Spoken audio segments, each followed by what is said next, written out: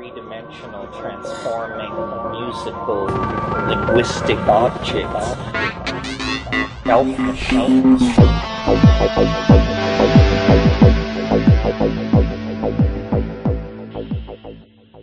Greetings from Cyberdelic Space. This is Lorenzo, and I'm your host here in the Psychedelic Salon. And today I'm going to play a recording of a live salon that we had 2 weeks ago. Our guest that night was Dr. Rob Flannery, who spoke about the medical marijuana business. And as you listen with me right now, my guess is that you'll think of, some other questions that we probably should have asked Dr. Rob. I know that I've come up with a few myself, so sometime next year we'll have him back for another round of questions, and if you think of one, well, just leave it as a comment in the program notes for this podcast, which you can find at psychedelicsalon.com. And now, here is Charles introducing our guest. Today we're talking to Dr. Robert Flannery. He's the first PhD in the U.S. with certified technical experience in growing commercial cannabis.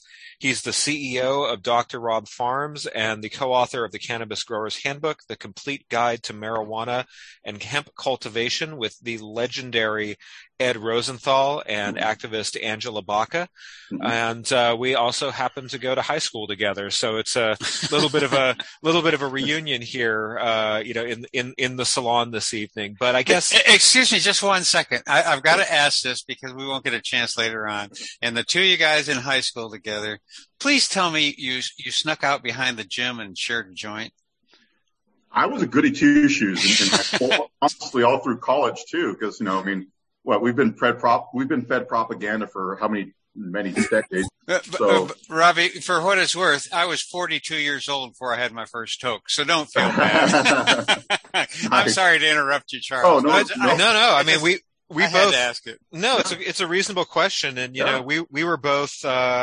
Neither one of us really kind of partook in the illicit substances, until we were into our adulthoods, or at least into college. And I guess that raises the question, Robbie, how did cannabis enter your field of existence? How did it enter your life?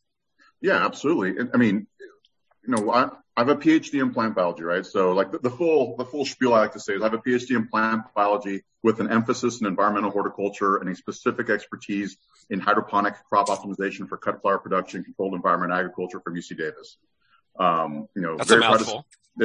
I've said a time or two, so, I'm kind of used to it, but, very proud to say UC Davis was recently voted the #1 plant science school on the planet by U.S. News and World Report. So, I was technically trained to grow cut flowers, which cannabis is nothing more than cut flower production, by the #1 plant science school on the planet. And, when I was doing my PhD research, UC Davis being a public university, we always had cannabis growers coming in and asking questions. We're doing cutting edge hydroponic research. A lot of cannabis cultivation is done hydroponically as well. And so people kind of interested in what we're doing. Interestingly enough, when I was doing my PhD research, we would ask, what type of plant are you growing? What type of crop are you growing that you need help with? When the cannabis growers would come on campus. And, for some reason, they always say French basil, which by the way is not a thing. Unless you're growing basil in France, apparently. But we all knew what was going on. But, we say, hey, we do cooperative extension, outreach, and we can come and help you out with your grows. If you let us onto your farm. And they're like, oh, no, please do not come to my farm, because this is well before any type of legality was going on, even in California. I always knew in the back of my mind, hey, I am doing my PhD research on chrysanthemums and roses. And cannabis grows very similar to chrysanthemum. However, cannabis is just another plant, and it's a rather benign plant in all honesty. And so I always kind of knew in the back of my mind that cannabis might be an option for me. And I knew that there's a lot of money to be had. And when it comes to, money, and revenue for agricultural products in the state of California, which I believe the majority of us are sitting in right now, that's the #1 agricultural product. There's more money in cannabis than there is in dairy, which is outside of cannabis is the #1 agricultural product in California. So it's one of those things where it's kind of in the back of my mind. Yeah, this might be my avenue one day. And so lo and behold, I had a friend who sent me a job application, said, hey, this might be a perfect job for you. And it was for a production manager position in Spark in San Francisco. Spark, at least at the time I was there, was the largest vertically integrated dispensary in the state of California. I go in there and I go through the interview, and it was like horticulture 101 questions. And, I kind of aced that interview. And the next day I received a phone call from the executive director at the time. And he said, listen, we think you're overqualified for production manager position, so we're creating a production director position for you. Wow. So, I oversaw every single aspect of production and for the company. That's kind of how I got my foot in the door. And that was in 2013, which in cannabis years, I always like to say it's like dog years. So but that's kind of how I got my foot in the door. And the origin story that you tell on your Dr. Rob Farms website Yes. is that your mom was experiencing a medical issue, and you were inspired to develop cannabis to respond to that. So can you speak a little bit to that?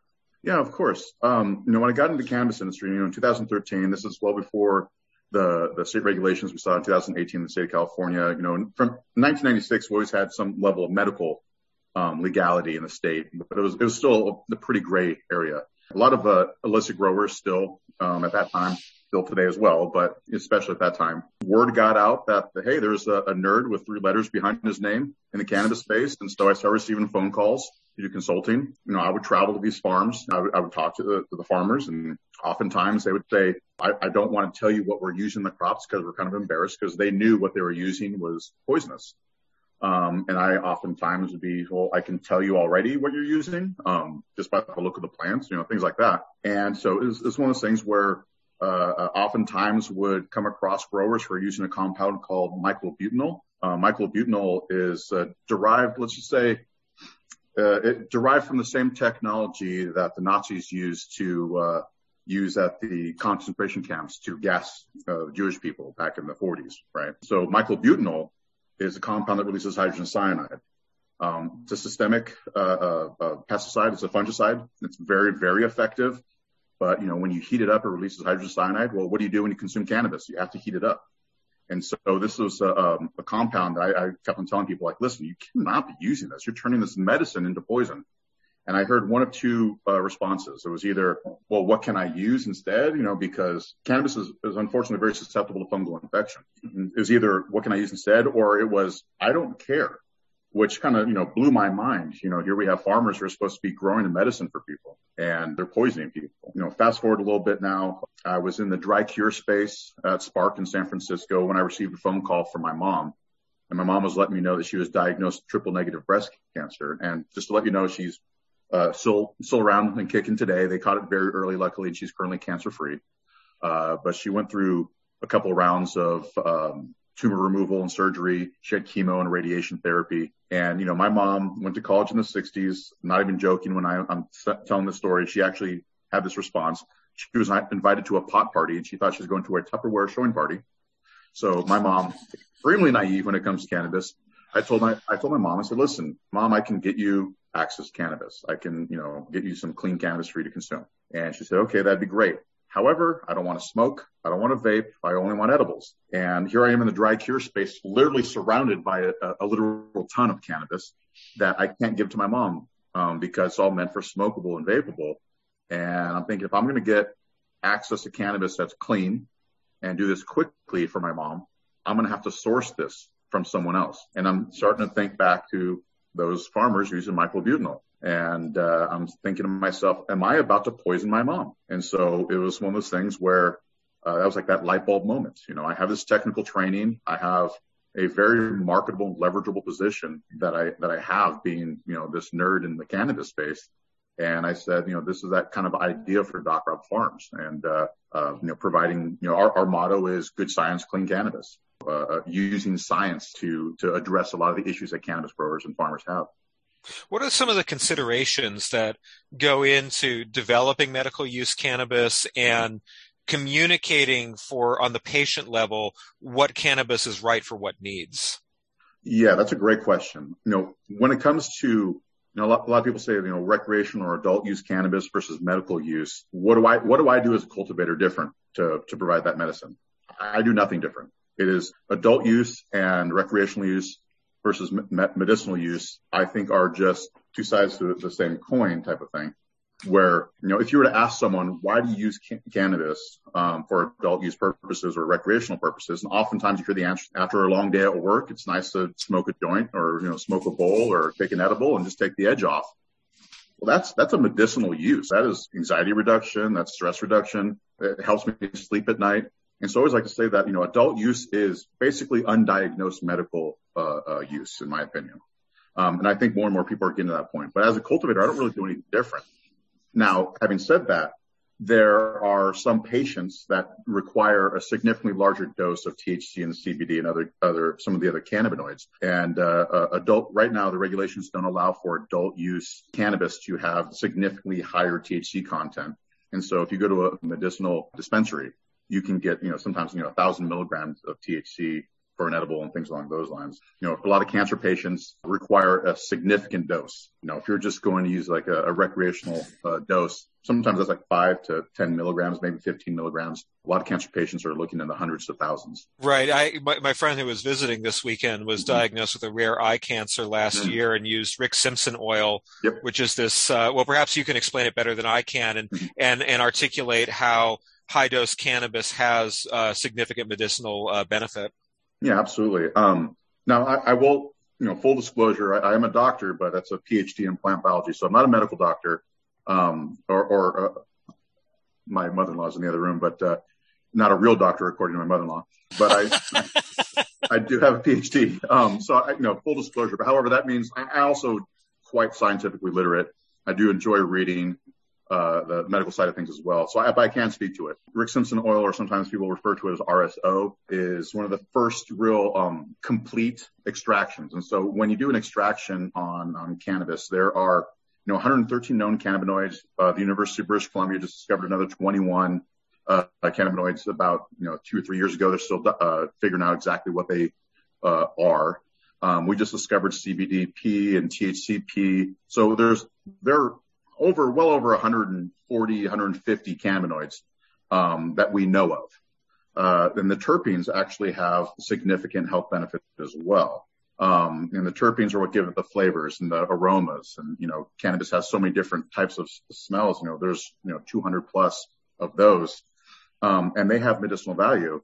What's interesting about Rick Simpson oil is it's not just a straight up distillate or an isolate where I'm isolating the THC for use. We tried that back in the late 80s, early 90s with Marinol, which was a THC pill. It was just an isolate of THC, and it didn't really provide much benefit. And what we came to find out is it's really this entourage or ensemble effect of all the cannabinoids and terpenes working together to provide this medical benefit.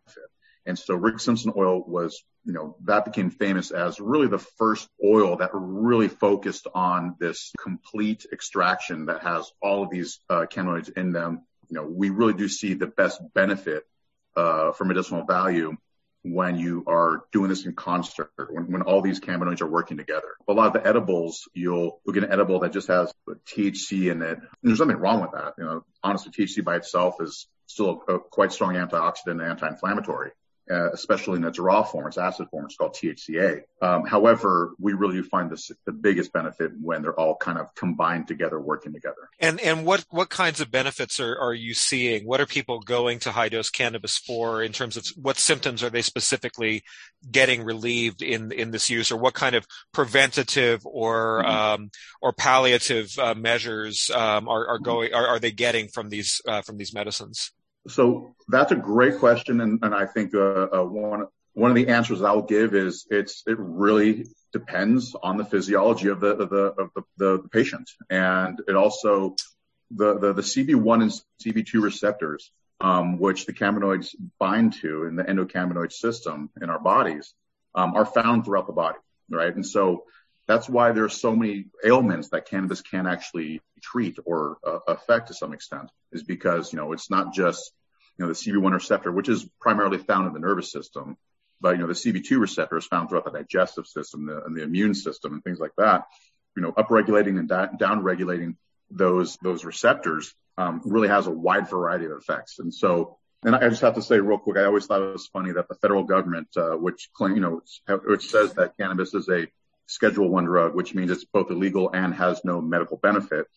The federal government also holds a patent for using cannabis use to treat the symptoms of multiple sclerosis. So it's kind of funny that they would, be somewhat schizophrenic in that. But I think we all kind of here understand what's going on in the federal government to some extent.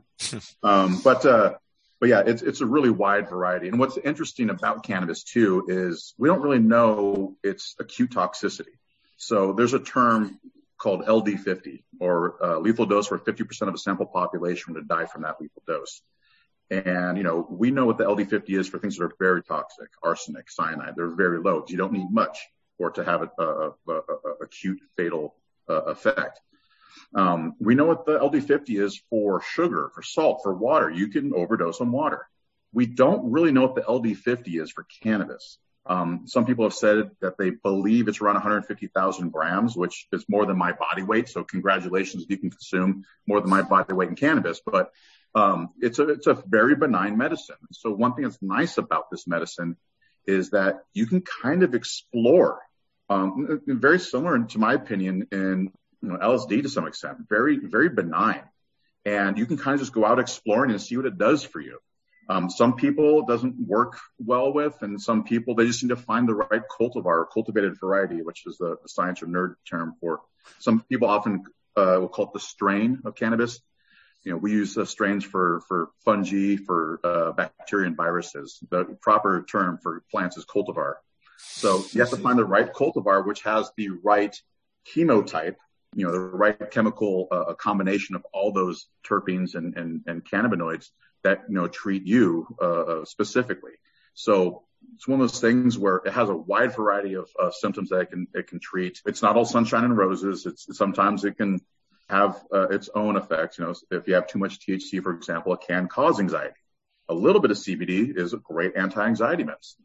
CBD by itself is an antagonist to the THC consumption. So it's a very strong anti-anxiety medicine as well. And so you have to find the right combination that works for you. But luckily, because the plant is very benign and non-toxic, you can kind of go out exploring.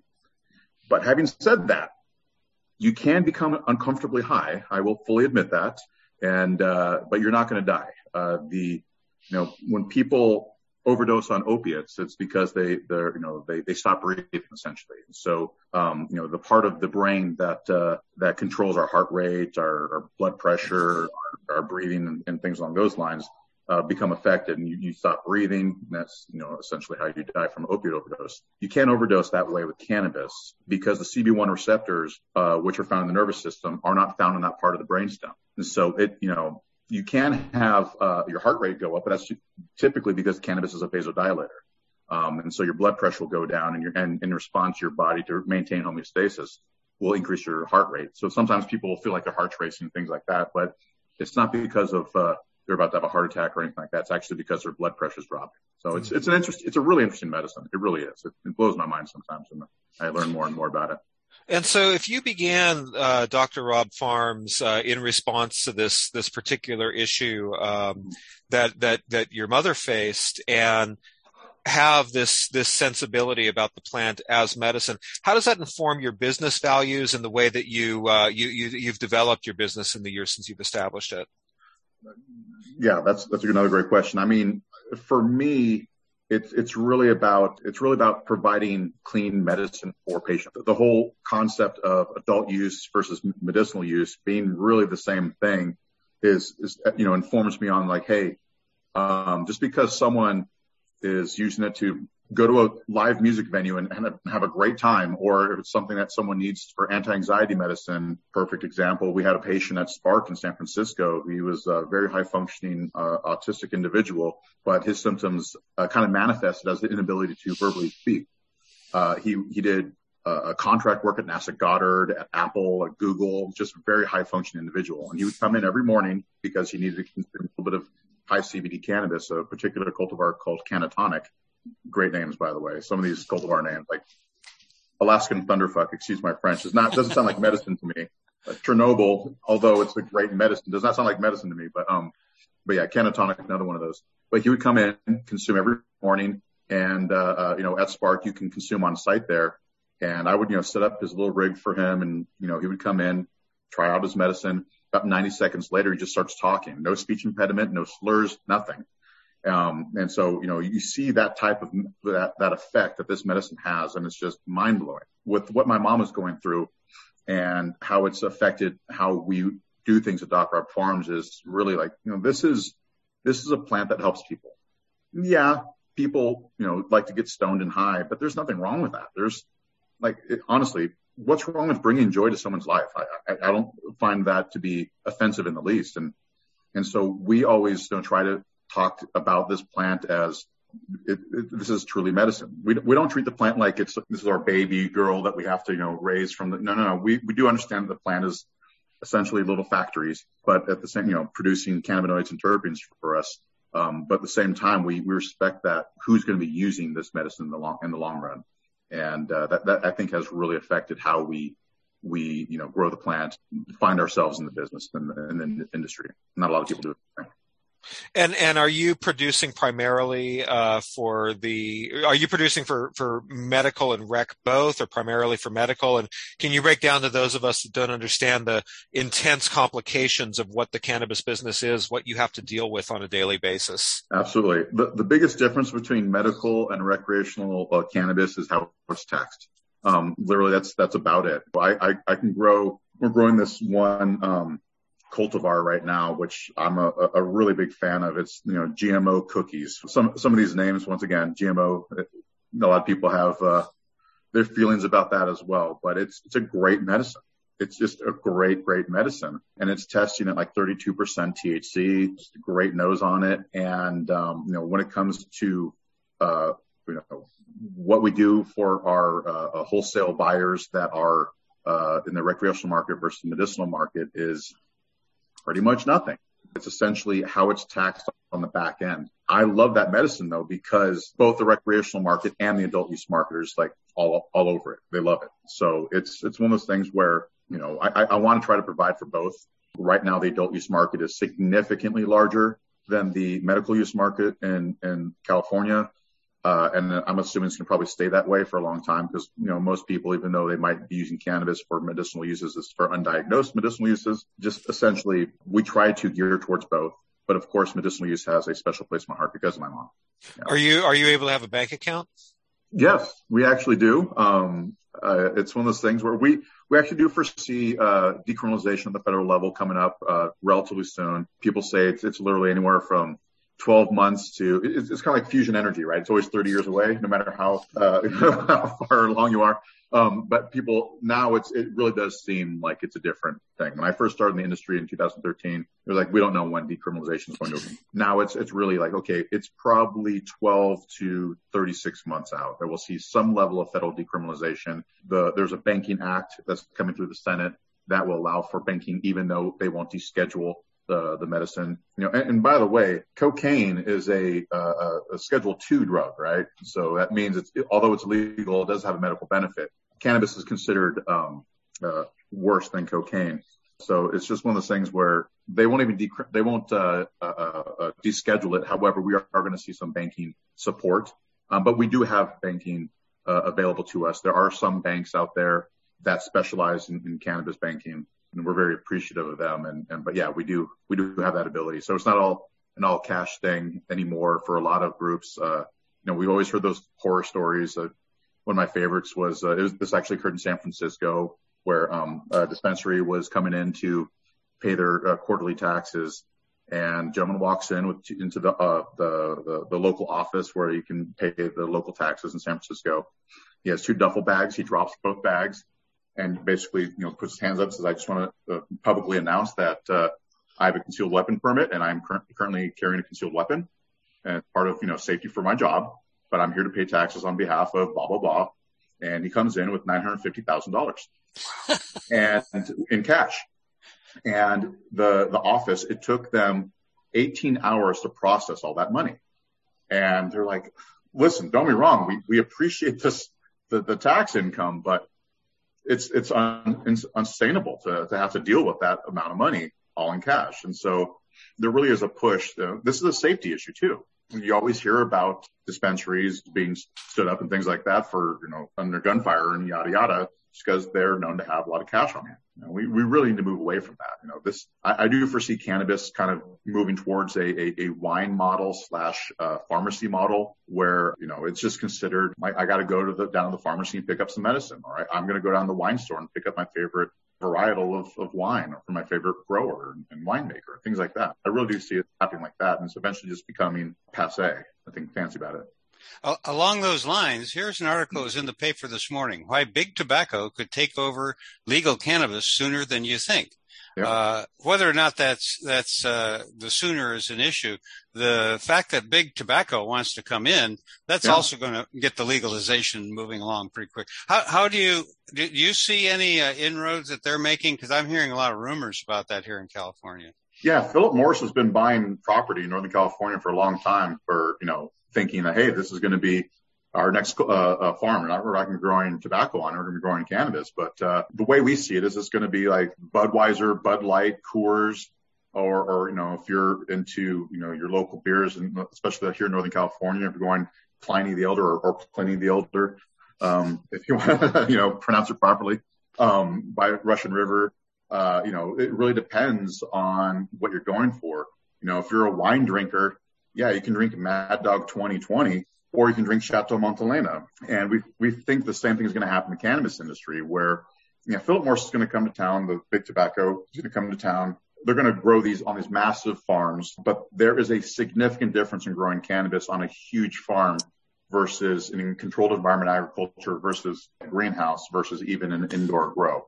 There's many good things and bad things about all those different styles of production. However, I will say that the quality of cannabis that comes out of a controlled environment grow, where I can inject CO2, plants use CO2 to create sugars to do the work that they need to create the THC and the yield. THC is a 21 carbon molecule. That carbon comes from CO2. You can't really inject CO2 in an outdoor grow. There is some new technology that kind of is answering that, but if you really want the high THC content medicine, you kind of have to use controlled environment agriculture. And Philip Morris is going to likely be going towards the more Bud Light, Coors Light, Mickey Ultra style of production, and they'll have very small grows that are indoor. And so a lot of the specialty farmers that are going to be growing the high quality medicine is going to be closer to the microbrewery or micro winery style of production. And at that point, it's going to be about brand recognition and understanding that you do it a little bit differently and selling your story. So it is what it is, and I welcome it. I think it's great. Honestly, I know it sounds crazy. A lot of cannabis consumers are upset by it. I personally have a lot of friends who are legacy farmers up in the Emerald Triangle, and I don't want to see them go out of business. I think they're fantastic cultivators, and I want them to set themselves apart from the Bud Lights of cannabis, and I think they can. They just basically need to survive this first bout of inundation of cheap flower, essentially. How do we go about getting the word out about the brands and the cultivators that I know a lot of California cannabis is going out of the state too, and I just don't know how to find out about a lot of these things. I'd like to let our audience know about that too. At this point, we have a really hard time advertising cannabis in general. Like, you can't. I believe the city of Los Angeles is now making it illegal to, or they're no longer permitting, big billboards for cannabis advertising. And so marketing has to be a little bit more organic. Instagram pages is one of the best and easiest way to do it. However, Facebook and all their know-how and glory will oftentimes take down Instagram pages and Facebook pages for cannabis branding. So it's difficult to kind of do it. A lot of it is word of mouth. A lot of it is, you going into the dispensary and the bud tenders are talking about, hey, this particular brand is great. Here's their story. What we also have done is we've brought people, brand representatives into the dispensaries to kind of just talk about the branding and things like that. We are kind of shifting more and more towards a service model to provide a service for other cultivators and other brands. And that's been really successful for us so far. So we're pretty excited by that. So we're doing the less of that marketing and relying on other people to kind of do that. Just like the old days, word of mouth. Yeah, honestly, it really is. What are the chances when decarboxylating THC, of the acetyl migrating to the adjacent oxygen? So I have not seen that. I've not really seen that occurring. It's just one of those things where, the activation energy required to decarboxylate THCA has that threshold where the COOH pops off and H gets popped back on to that carbon. And I've never really seen it move to that oxygen. However, it doesn't mean it doesn't happen. I would suggest that it probably does happen, but on a very low or small amount for the THCA decarboxylation. But it's one of those things where I've never seen any science to suggest any papers that recommend that this does occur on a high common basis. But I wouldn't be surprised if it did. If the deacylation is done in a closed container under pressure, would that enhance the chances of that happening? It would, because the activation energy required. However, we've had reports of of that. Yep. And, what I would say is I have not seen any science, any papers or anything like that talk about that. I work with a professor at UC Davis by the name of Dr. Don Land, and he works with C-Pill laboratories. And I usually talk to him about these types of things. On my side, I'm the plant nerd. I definitely understand the chemistry behind it, but I've not seen I've not seen any research to support that. However, that doesn't mean it doesn't exist. And it does definitely make sense that it could. Chemical reactions, oftentimes, it's literally just randomness. And so in any type of random situation, entropy happens, right? You can't stop the second law of thermodynamics. And if you give enough energy into a system, chances are something like that can happen. And I would assume that is going to be happening. Just I don't really think it happens on a large scale. Let's make some space for Mike. Go ahead, Mike. Well, New Mexico just recently legalized use of cannabis, and it's a very dry state, not much water, not a lot of places to grow stuff. I don't see the ability to meet demand. I think there's going to be huge demand here. And so as things move forward, as more states legalize cannabis, how do you see them meeting the demand if they can't meet do the supply from their own state? That's a great question. I think that when we see federal decriminalization occurring, we're going to have interstate commerce occurring as well. Well, I know that will occur. California is likely going to be supplying the vast majority of the United States, if not the world. California in and of itself is a brand. Wine grapes are grown in all 50 states. Yes, there are wine grapes grown in Alaska as well. But, if you're a wine consumer in Omaha, Nebraska, and you go into a wine shop and you see a wine grape that was produced out of South Dakota versus one that's in California, chances are you're going to gravitate towards California wine. I'm fairly positive the same thing is going to happen to cannabis. Now, having said that, for local production, I'm a big fan of urban horticulture. I think that is the future of agriculture, is going to be local. California really is one of the biggest agricultural powerhouses in the world. And it's going to continue to be like that for quite some time. However, where are the population densities, in Chicago and New York and, places like that where cannabis is going to be easy to grow there, but you can grow it in controlled environment agriculture. And the same thing can be done in New Mexico. Although it's fairly dry there, cannabis does use a decent amount of water. However, hydroponic production really does make, the water use efficiency skyrockets in hydroponic production. You can get like 95% water use efficiency in a hydroponic system. And so you're literally just losing 5% every time you fertigate. And it is kind of mind blowing, how efficient it can be. Of course that comes at the cost of, higher electricity bills and things like that. But at the same time, we're seeing a lot of renewable energy being poured into cannabis production too. I really do think, to answer your question, I think controlled environment agriculture is going to provide a tremendous amount of, the local horticulture for cannabis, but also places like California are really going to be supplying a tremendous amount of cannabis to the world.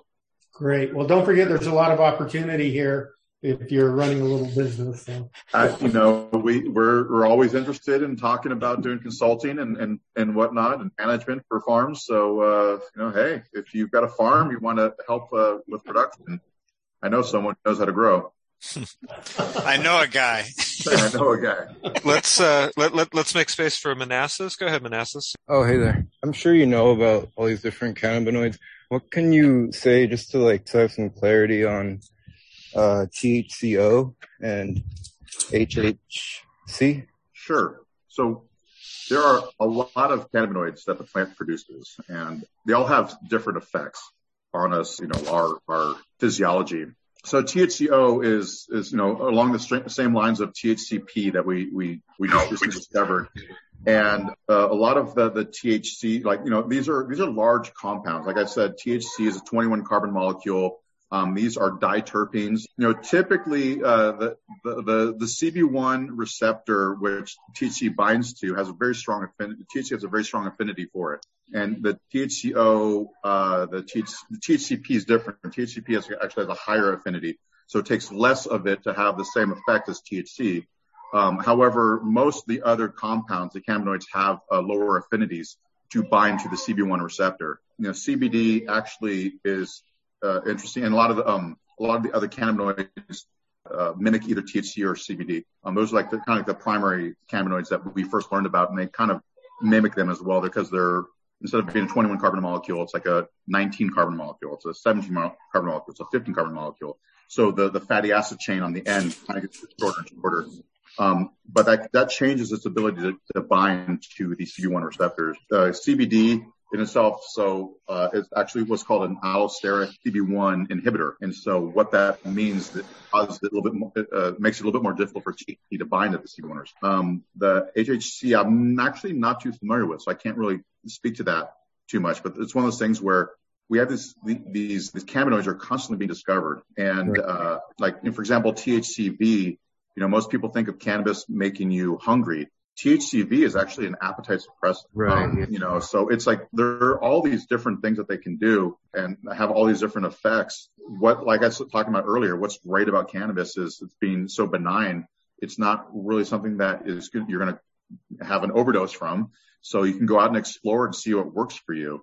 One of the things I'm most interested in working on in future edible production is having that backbone of that complete entourage effect with all the different types of cannabinoids. But like focusing on like a THCV or a CBG, CBN, THCP, but also THCV is, I think, personally, is a fascinating cannabinoid. And I think we're just starting to scratch the surface on what these different cannabinoids really can do for us. We've focused on THC for such a long period of time. I think it's actually been to the detriment, though, of the other cannabinoids. For those of us who are old enough to remember, I'm not even including myself on this, but those of us who consumed cannabis in the 60s and 70s had a very different experience smoking cannabis or consuming cannabis than what we have going on now. The breeders really focused on THC, and it really is the genetics of the plant that really derive the cannabinoid profiles. And so, we focused on THC for such a long time because that was the first one we discovered that the breeders started, saying, hey, right now, this cannabis cultivar that I have produces a flower at a THC content around 2 to 4%. Well, we're producing some at 32%, 33, 34% now. And it's a very different high, a very different feeling. I personally think that there's going to be a backlash against that. And there's going to be kind of, going back towards the lower THC content because that medicine is just as valuable, in my opinion, as anything else. Having that entourage effect is very important. And so if I am increasing the production of THC, that means I'm doing it at the sacrifice of other cannabinoids. THC, like I said, THC is a 21 carbon molecule. CBD also a 21 carbon molecule. There's only so much carbon to go around. And in plant physiology, we actually call it a carbon budget. So like if you have your monthly budget, I have so many dollars I can use on rent or food, medical benefit, yada, yada. At the end of the month, I have X amount of money for recreation. Well, the plant's the same way. If the plant is genetically predisposed to just focus on THC, that carbon budget, you have less carbon available for other things to do. That usually, when we focus on THC in the plant breeding, we basically are doing this at the expense of all the other cannabinoids. So the cannabinoid research that's starting to come out, is really fascinating in my opinion, but it is absolutely in its infancy. It's a very exciting time to be working in cannabis because there is just so much to learn. And as a nerd, as a scientist, as a researcher, I'm just fascinated by all the things that we have yet to learn. And it's starting to come out and it's very exciting. Go ahead and ask this. I'm sorry. You said THCP as in like peanut? Yes, as in peanut. And it's like 20, it has like a 20x affinity to the CB1 receptor that THC does.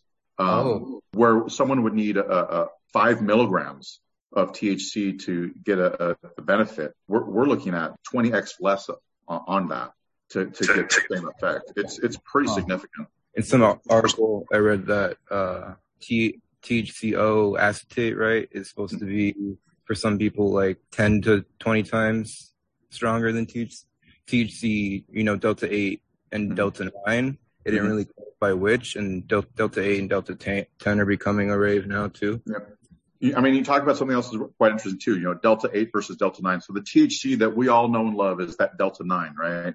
But Delta 8 also has a very similar effect to Delta 9.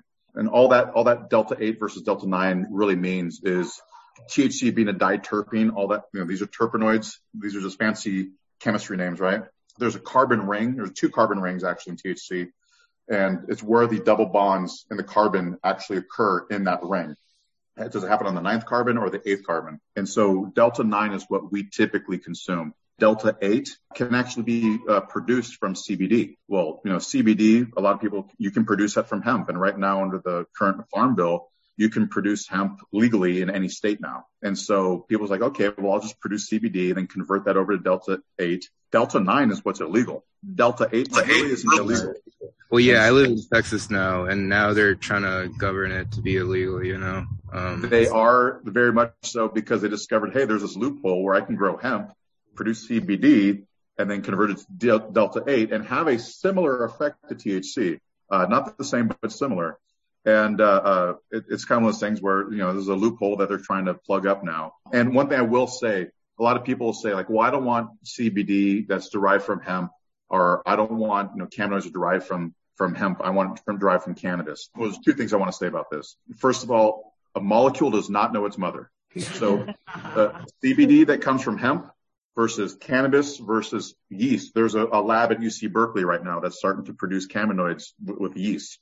A molecule does not know its mother. So if you're consuming CBD isolate that comes from hemp versus cannabis versus yeast, your body knows no different. And secondly, I would say the biggest difference between hemp and cannabis is the name. It's like cannabis is the scientific name. That's the Latin term for it. Hemp is actually an Old English term. So the etymology literally is the biggest difference in the plant. But it's like saying, are you growing a red rose or a white rose? Well, they're both roses, right? Are you growing cannabis or hemp? They're both cannabis. Hemp is cannabis that has a THC content less than 0.3%. That is how it's defined by the federal government here, right? And like, for example, in Thailand, hemp is defined as cannabis that has a THC less than 1%. So, the governments haven't really decided how to define it, but they are the same plants, essentially. There really is only one gene that differentiates cannabis and hemp, in all honesty, and that's the THCA synthase enzyme that is downregulated in hemp. So it's really not that big of a difference. Robbie, Sasha Shulgin would have loved you, because I've sat in a couple of discussions where he and Terrence argued the benefits of the molecule versus the plant. Yep. And a molecule doesn't know its mother. I'm sure he would have said he wished he'd come up with that one. That's beautiful. Yep. I mean, it's true. Like, it's, the molecule conformation of that molecule is the same regardless of which factory it rolled out of. It's kind of like if you're producing Coca-Cola, the Coca-Cola in China better taste the same as Coca-Cola out of Atlanta, because they go to great efforts to make it taste the same. And that factory is just doing the same thing over and over and over again. Well, the biosignal pathways that are what control the production of these molecules are all the same. Are they housed in a factory in Atlanta, or are they housed in a factory out in, wherever? It really is. It doesn't really matter where it's housed. It's just the same machine is going on the inside. So I see how it is that you arrived at collaborating with the legendary Ed Rosenthal in his book. Can you talk a little bit about the new edition of the Cannabis Cultivator's Guide and what folks are finding it and what your contributions were to it? Yeah, absolutely. For those of you who don't know who Ed Rosenthal is, I definitely recommend you go to Wikipedia, look up his name. You'll see one of my favorite photos of him. He has a joint in his mouth, and Snoop Dogg is lighting it for him. So, like, he's a legend. I just did a Clubhouse event with him not too long ago, and he told a story which I hadn't, or actually someone else told the story, and Ed never told me this, but he smoked Willie Nelson under the table. Did not know that. So, this is how legendary this gentleman is. He's been writing cannabis cultivation books since the 1970s. Ed and I met because we're seeing each other at the same conferences. He's always been a huge fan of science. And, there's a lot of mythology around cannabis cultivation, cannabis in general. However, science is the best way to answer questions that we all have, right? I gave a talk at the Cannabis Science Conference in Portland, Oregon. Oh, gosh, probably about 4 years ago now. And he saw my talk and he says, "Hey, I want to talk to you." And we just kind of formed a friendship. And he's like, I want to do the next edition of my seminal book, which was at the time they called the Marijuana Growers Handbook. I had him change it to Cannabis Growers Handbook because in the cannabis industry, marijuana is actually kind of a 4-letter word. It's a racist term, really, that the Harry Anslingers of the world use to make white people afraid of this, the devil's lettuce, right? So cannabis is a scientific term. That's what we changed it to. And he was totally open to that. One thing that's different about this book is that, I brought 11 different PhDs to provide content for it. And so it's a strong science basis of what we're doing in this book. Most grower handbooks, or like cannabis Bibles and things like that. Perfect example is like there's a book out there called the Cannabis Bible, and Ed Rosenthal and I both feel like Bible is talking about stories, and oftentimes for a lot of people understand, a lot of those stories aren't really true. This is about science. This is not about mythology or anything like that. We talk about a lot of the history of cannabis and whatnot, and we have some fun stuff. I mean, Tommy Chong wrote our foreword and things like that. So, we have a lot of fun stuff in there as well. But, we talk about the history of cannabis cultivation, but we also really dive in deep on how to optimize your production. If you're growing at home, a single plant in a closet, or if you're growing on a large scale, like some of our facilities that, we're working with 10,000, 20,000, 30,000 plants at a time. So it really is about providing science to the industry. That's really cool. Congratulations on that credit. Really appreciate it. Honestly, I'm extremely humbled. I never thought I would write a book like this, but now that I've done it, I'm like, it's addictive. I'm like, okay, what's the next book? What are we doing next? There's a picture I took of Ed at the 2006 Burning Man Palenque Norte with there's Rick Dovlin in the background, and I can't remember who the other people are, but anyhow, he is a deep and long loving member of this community. I'll tell you what. He is one of the kindest, just most intelligent individuals in this industry. I like to say that in this industry, we are standing on the shoulders of giants. He is one of those giants, in my opinion. For sure. There are a lot of people that I have to give thanks to just, say like, I work in the cannabis industry and what I'm doing is I wouldn't be able to do it without them. He's definitely one of those giants. Rob, a few questions. One, what does your PhD thesis advisors now think about you? And two, I find myself walking through cannabis stores looking at gummies, and they say 5% THC plus or minus CBD. But these things, Rick Simpson oil, complete extracts of the plant, are those readily available now in gummies? And can you expect quite different results from them? For sure. As for my PhD advisors, I studied underneath the amazing Dr. Heiner Leith. He still is a professor at UC Davis. Most academics see cannabis as another plant.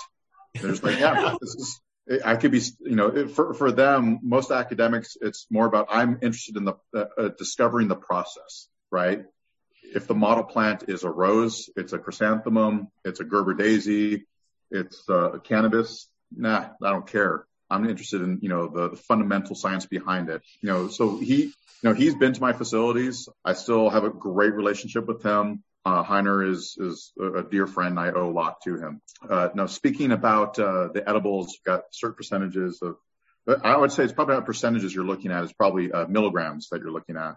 And so it's not a relative number. It's an absolute number. With a little bit of CBD, oftentimes people will take isolates. They will isolate THC or CBD or some type of combination from the plant. They'll extract that out, isolate it out, and just kind of give you a sense of what that really means in an analogous term. I always like to use the alcohol industry for kind of analogies. Teach or cannabis flower is kind of like, okay, I made some beer and I'm drinking some beer. It's low percentage of ABV. I could distill that beer down, or I can drink wine and distill that down into brandy. I can just, distill it down and make a distillate. So you increase the concentration of ABV or your ABV. And it's the same thing for cannabis to some extent. Now, if I were making moonshine, that's more like making an isolate. Well, there's only one inebriating molecule in alcohol, right? And that's ethanol. Cannabis has hundreds of molecules that we're really interested in extracting out. And so, when you do an isolate, you're not just isolating THC, it could be any number of things. But there really, really, really is something to be said about this entourage or ensemble effect of all the cannabinoids and terpenes working in concert together to provide the medicinal relief or symptom relief. They work great together. They oftentimes will increase the perfect example is myrcene, which is one of the biggest terpenes found in cannabis. It has been found that myrcene increases the permeability of THC and the other major cannabinoids across the blood-brain barrier. And so consuming myrcene before consuming cannabis tends to get you medicated sooner and at a faster and at a greater intensity. And so, it's all working together against our chemistry and physiologies for our benefit for the most part. But the isolates, they still have their benefits. CBD by itself is a partial agonist to the serotonin receptor. We have seen medical studies showing that it has been recently discovered that roughly 33% of women who are suffering through postpartum depression, the reason why they're suffering through that is due to a serotonin deficiency. And so they're just not getting enough serotonin, essentially. Well, CBD can bind to the serotonin receptor. And so some relief can be had by just CBD isolate by itself. So there is something to be said about that, but we really do find a greater benefit with all that entourage effect. Hey, so I'm from Canada, where it's legal. Yep. And I order from these websites where it's quite cheap. Like sometimes, it's like $65 an ounce. Mm-hmm. Is there a possibility, or should I be worried about poisoning myself per se? Mm-hmm. That's a great question. Honestly, I think before the regulatory environment came, to what it is today, especially in Canada, Canada's regulatory market is a little bit more mature than what we have here in California. But everything has to be tested. If you do not have a compromised immune system, you are even in an even better space as well. That's one of the biggest issues we'll find in even regulated cannabis is if you have a large number of fungal spores coming along with your cannabis. For the most part, an average individual who's healthy doesn't have a compromised immune system. You don't have to worry about that. But sometimes that is an issue. And that's the only thing that really gets by the regulations at this point. Everything has to be tested for that myclobutanol. They have to be tested for like paclobutrazol, which is a suspected mutagen, which is a plant growth regulator that's used for ornamental crops and things like that. But for the most part, you're pretty safe. The only real fungal problem that we see that can affect someone with a non-compromised immune system is black mold or Aspergillus niger. But the Aspergillus niger is tested for as well. Now, having said that, we're surrounded by these spores all the time. There's no way you can get around it. So even if you're a non-smoker and you just happen to be walking out in nature, you're breathing them in. It's just that you would focus that in there. But I would not be too concerned, even for inexpensive product. In Canada, what's going on is you've got a really large supply going on now. I think it was back in 2015 or 2016, there were 35,000 patients on all of Canada, whereas in California, we had like 3.6 million. And so the demand in Canada, although large, is way outweighed by the supply. And so that's why the pricing is depressed. But by no means is it bad quality, in my opinion. Robbie, I wanted to ask you something about the effect of preparation on these various compounds. Mm-hmm. For instance, in one case, the flowers are dried, mm-hmm. and then perhaps they're used for edibles. Mm-hmm. by sauteing in butter or oil or something like that. And I experimented this year. I took green flour and put it right in the pan with some coconut oil because I didn't want to go through the whole drying process, and it made some pretty wonderful stuff. Yes. And I just wonder if some of these compounds are debilitated in the drying process, or this, that, or the other. And then one other factor is the heat. Cooking with oil, I wish I had really done a better experiment to know what temperature it was at, but it was well above, what's the decarboxylation temperature, like 180 or something? I don't recall the decarboxylation temperature. However, so what I will answer your question about drying and does that affect the compounds. The cannabinoids and the terpenes are all terpenoids, right? So there's a class of compounds called terpenoids, and these are all waxy, oily compounds. They're nonpolar molecules, and so that's why you have to use an oil or a butter to cook it in, because it dissolves into that oil. Now, having said that, some of the terpenes are volatile organic compounds, so they're VOCs. THC and CBD doesn't really volatilize, but you can have some of the monoterpenes, which are the smallest terpenes, volatilize in a temperature as low as 70 degrees. So what you did by skipping the drying process was making sure that you had more terpenes in your product. When you dry cannabis, so for those of you who don't know, when I harvest a cannabis plant, it's not smokable immediately. You have to dry it and cure it, much like you do tobacco.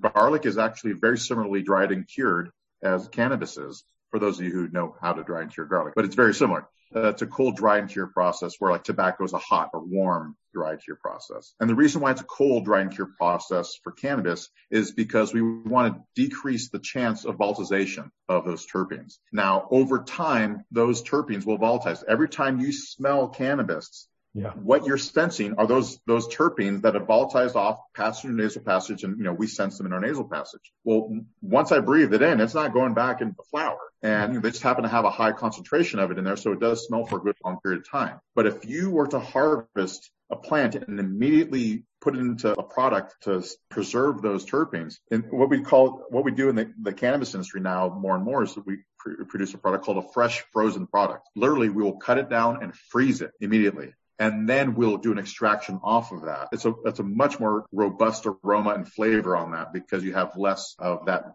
volatilized terpene coming off it. Now, having said that, the aging and oxidation process also does bring out a more complex aroma and flavor in cannabis as well. So it's a different thing. It's not one is better or worse. It's just, what you personally prefer. I always like to say, as soon as you harvest that plant, you're instantly switching from terpene production mode to terpene retention mode. So the more terpenes you retain in the flower, the better. So by you skipping the dry and cure process, you are actually retaining more of those terpenes. It doesn't affect the cannabinoids at all. The cannabinoids are not really going to be moving at that point. They're not going to be volatilizing off, because they're large molecules, and it requires, for it to volatilize, and that's why you have to smoke it or vaporize it. You have to really get it hot. But also, like you mentioned, the plant itself does not produce THC. It produces THCA. So that is the acid form. It has a carboxyl group on the end of it. And THCA does not bind to the CB1 receptor, so you don't feel that euphoria. It's a very strong anti-inflammatory agent and antioxidant as well, though, which is great.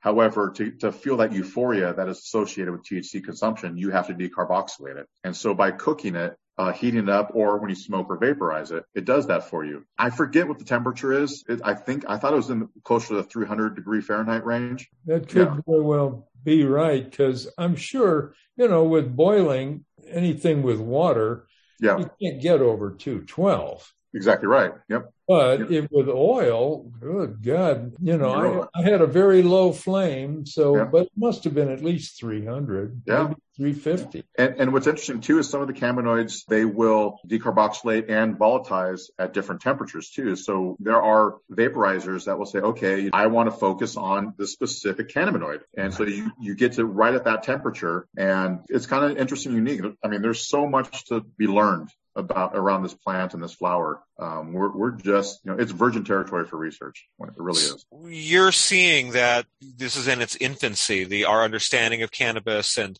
how to cultivate and be in partnership with it on a mass level. And so what are some of the more exciting aspects of the research into cannabis, and where do you envision us being by, say, 2030 as a culture in relationship with this medicine? When I say it's in its infancy, I say what I really am talking about is the infancy of really introducing the science. There's a lot of anecdotal evidence for generations of what this plant can and cannot do. And I believe it was at the Chinese Pharmacopoeia from like 3500 BC, which talked about cannabis being the most important of all medicine. Cannabis evolved in the Tibetan plateau hundreds of thousands of years ago, I think it was. But essentially, we pretty much as humans have evolved with this plant. Wherever humans have gone, the plant has kind of followed. So we have like a ancestral knowledge of what this plant can do and can't do. However, what I'm just talking about on the infancy side of it is really applying rigorous scientific research and, doing statistical analysis. Did it have this effect? Did it have that effect? And the specific research I'm interested in is on the cultivation side, making it more efficient to grow this plant, making it so that more people can grow the plant. I truly, truly do believe that the more people that consume this plant, the better this world will be. I really do believe that. Call me naive or whatever, but I do believe that. I do believe also that science or knowledge is power. Scientia potentia est, right? That bastardized Latin version of science or knowledge is power. Where does that come from? It comes from science. We're at the infancy of really learning about it. And when it comes to the type of research that I'm primarily interested in, for me, it's the whole plant physiology questions. There are photoreceptors in the plant that when you activate them, you can see roughly a 33% increase in the potency. And a lot of cultivators don't know how to affect those photoreceptors. And I actually just earlier today was writing proposals around doing some research around that. Those are the things that really get me excited is just kind of learning more how to manipulate the plant. I like to say that we give these plants tough love. They're little factories. They aren't our little babies. And, and the reason why I say that is because the terpene and cannabinoid biosignal pathways are very close related to stress responses in the plant. And so I like to figure out how do we stress this plant out without killing it. So that's the type of research I'm mostly interested in. 2030, which I just realized that we're basically 8 years away from now almost. I personally feel that cannabis is going to continue to be more of just mainstream and something that is kind of passe. Charles, you live in San Francisco. How many times you walk on the street and you smell cannabis smoke somewhere, right?